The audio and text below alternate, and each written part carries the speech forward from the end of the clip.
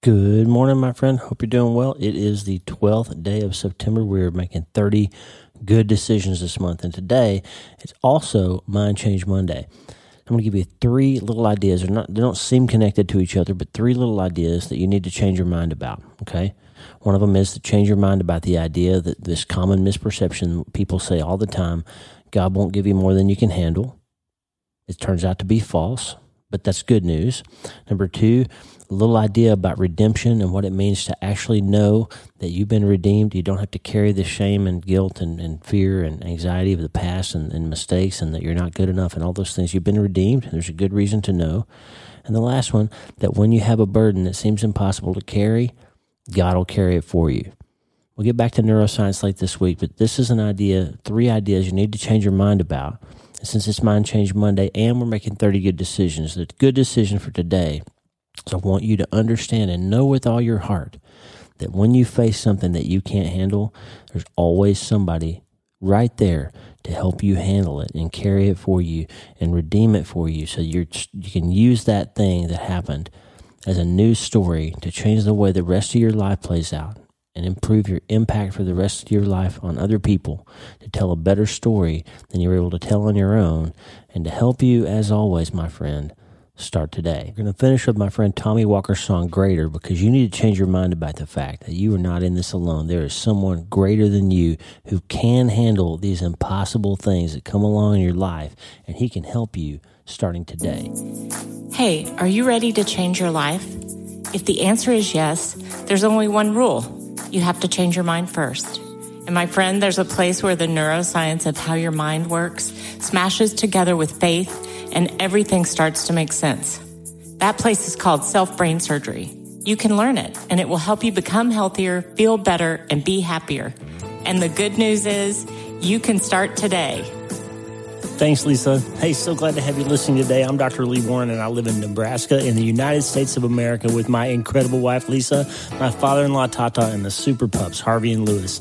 I'm a neurosurgeon and an author, and I'm here to help you harness neuroscience, the power of your brain, faith, the power of your spirit, and good old common sense to help you lead a healthier, better, happier life. Listen, friend, you can't change your life until you change your mind, and I'm here to help you learn the art of self-brain surgery. To get it done, you can get the show notes and more at drleewarren.podbean.com.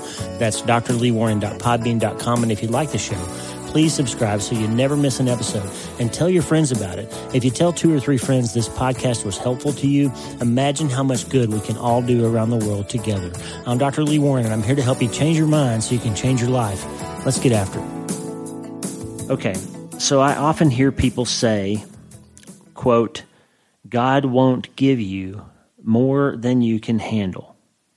The notion is that God will never allow anything into our lives that's beyond our ability to bear it. And I'm just here to tell you a little bit of bad news, friend. That statement that God won't give you more than you can handle is not a biblical concept. It is not in the Bible, and it is, in my opinion, a false teaching. It's a misunderstanding and a misapplication of Scripture.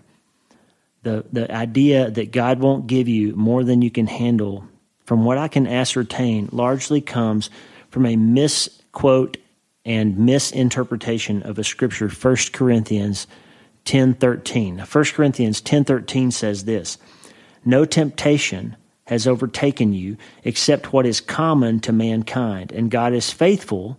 He will not let you be tempted beyond what you can bear. But when you are tempted, He will also provide a way out so that you can endure it." Now understand, that scripture is not talking about God not allowing things into your life that are more than you can handle alone. That's not what it's talking about. It's specifically talking about the fact that when you are tempted by sin, God will always provide an opportunity for you to not sin in that circumstance. And the verse even further says that no temptation will come to you except what is common to man. In other words, the things that we are tempted by in our lives in order to sin are fairly common among culture, race, gender, and time. Sex, money, power, deceit, deception, self-advancement, greed, all those things that we tend to be tempted by are common among all people.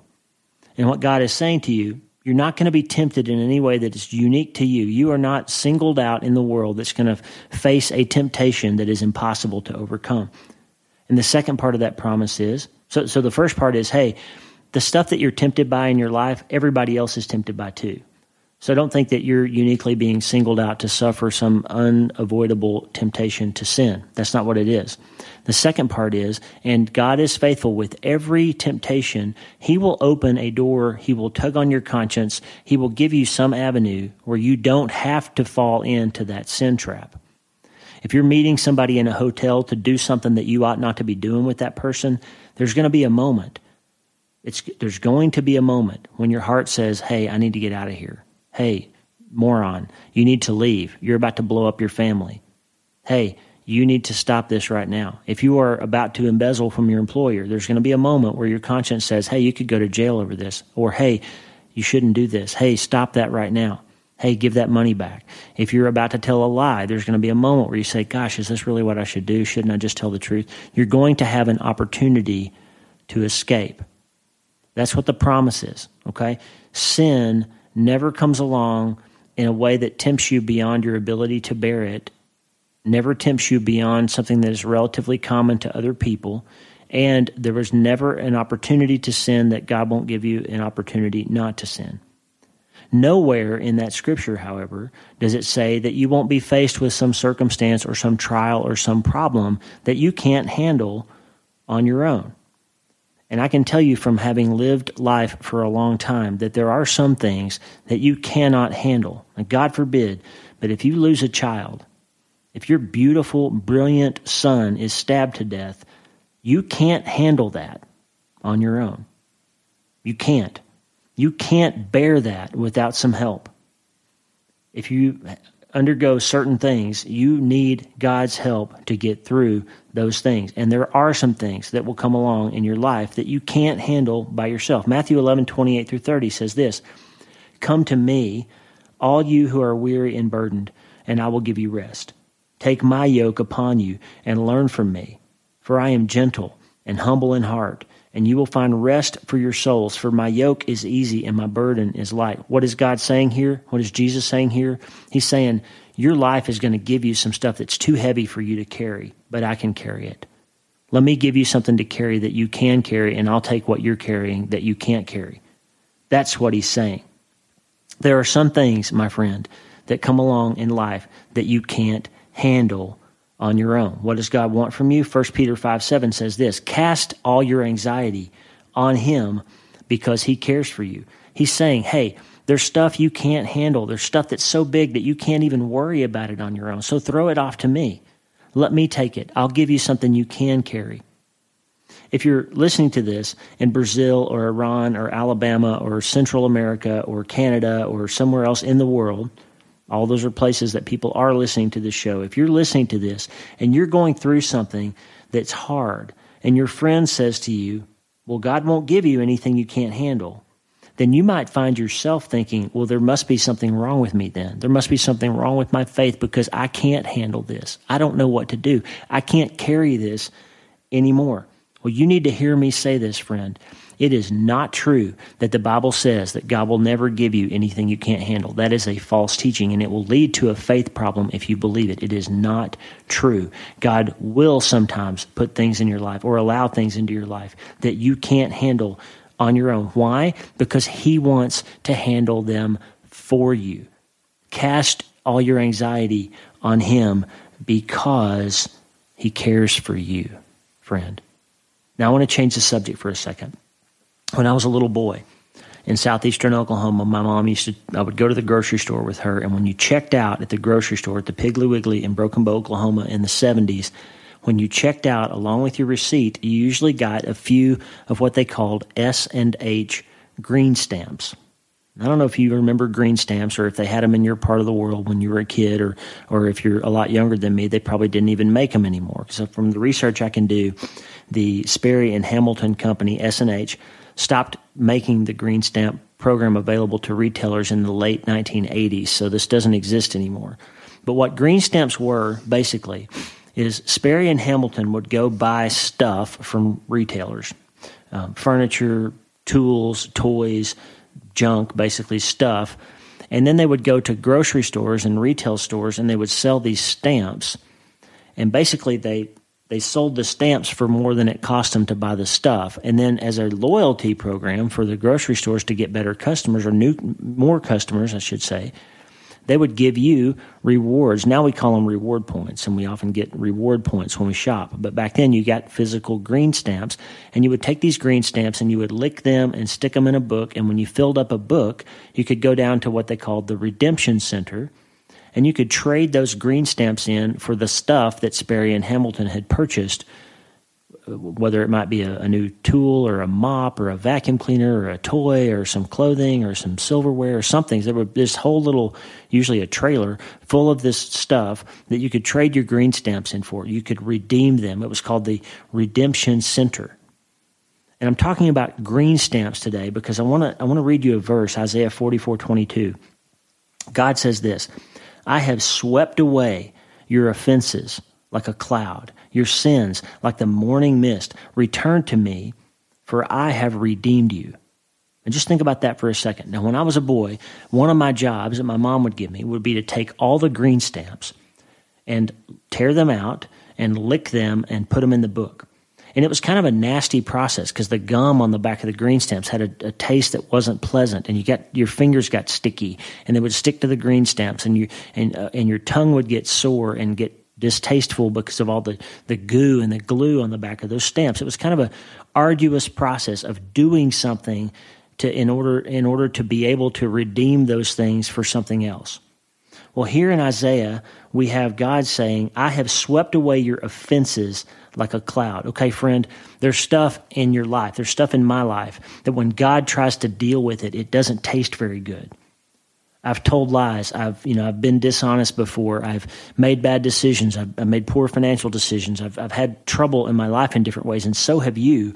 And when God tries to clean that up and tries to put it in the book so he can redeem it, it costs him something. It's arduous, and it doesn't taste very good, and it's not very easy for him. And when he redeems it, he's done that by shedding the blood of his son who never sinned. So God says, "I have redeemed you. I've done this thing for you." When I was a kid and we wanted to redeem the green stamps, we had to do the work. But God says, "I've done that for you. I have redeemed you." So I'm telling you that because I want you to think about the idea that there's a reason why God will allow things into your life that you can't handle. And it's because he wants you to come to the realization. He wants you to come to a locked gate or an insurmountable obstacle where you recognize that you can't get through this life on your own. Where you've got to get to a place where you say, "Lord, you got to take this from me because I can't carry it anymore. You've got to lift this because I can't lift it. You've got to redeem this because I can't." And God's saying, you don't have to do anything except surrender and let me have it. You don't have to lick the stamps. I've already done that. You don't have to redeem it in the trailer because I did it on the cross. And you don't have to worry about this thing that you can't handle because I can handle it. Now, the last thought is about my book, I've Seen the End of You. Now, I wrote this book, I've Seen the End of You, a neurosurgeon's look at faith, doubt, and the things we think we know. And part of the metaphor is when I look at a scan and I see the brain tumor and I think I know what's going to happen over the course of that patient's life because I've seen that tumor so many times before. I think I know when the radiation and chemotherapy are going to come and when your hair is going to fall out and when you're ultimately going to have a tumor recurrence. And I think I know when you're going to die. Well, let me just tell you something. There is somebody who actually has seen the end of you. And it's not Lee Warren, because I'm not always right. Read the book and you'll see that. But when God says, "I've seen the end of you," he knows it. He knows what he's talking about. In Isaiah 46:10, God says, "I make known the end from the beginning, from ancient times what is still to come. I say, my purpose will stand, and I will do all that I please." Friend, God has seen the end of you. And I'm not saying that in a negative way. That should actually comfort you. Why? Why should it comfort you? Because God says, even though he knows the end, he's also promised to be there all the way through. The same chapter, Isaiah 46, up in verse 4, God says this, "Even to your old age and gray hairs. I am he. I am he who will sustain you. I have made you, and I will carry you. I will sustain you, and I will rescue you. And that, my friend, is great comfort to a man who lost a son when he was 44. Because I can tell you that I'm carrying that. As much as I've tried to get God to lift it, there are days, Sunday was Mitch's birthday, February 9th, would have been his 26th birthday. And I am still very much carrying the weight of having lost my son. And God says, you know what, Lee? When you're an old man, you're still going to be sad about losing your son, and I'm going to be there to carry you. I'm going to sustain you, and I'm going to rescue you from that. And that's great comfort, my friend. Here's how this all ties together, friend.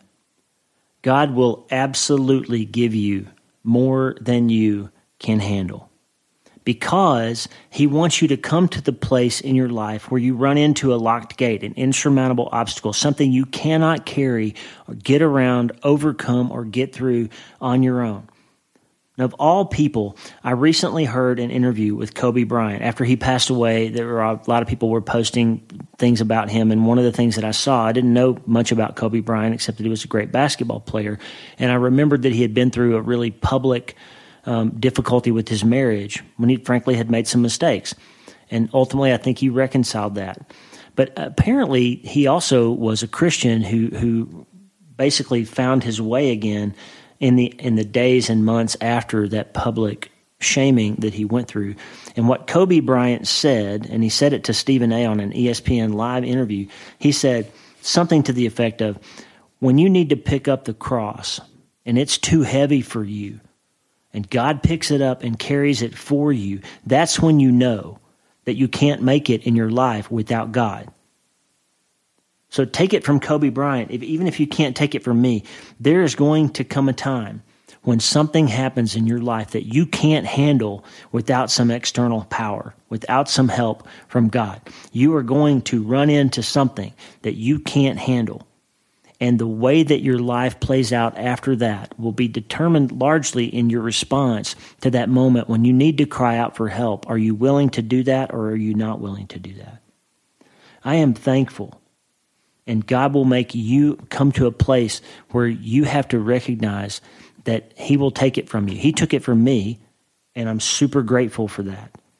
And I want you to be too. I want you to come to the place where you're grateful that he bothered to do that sticky, distasteful, messy work to redeem you, to fill that book up with all the stuff from your life, even though he'd seen the beginning, he'd seen the end of it from the beginning, even though he knew how yucky that process can be sometimes of taking the stuff out of our lives that doesn't belong there and lifting that stuff away from us that we can't carry on our own, even though that's a hard process.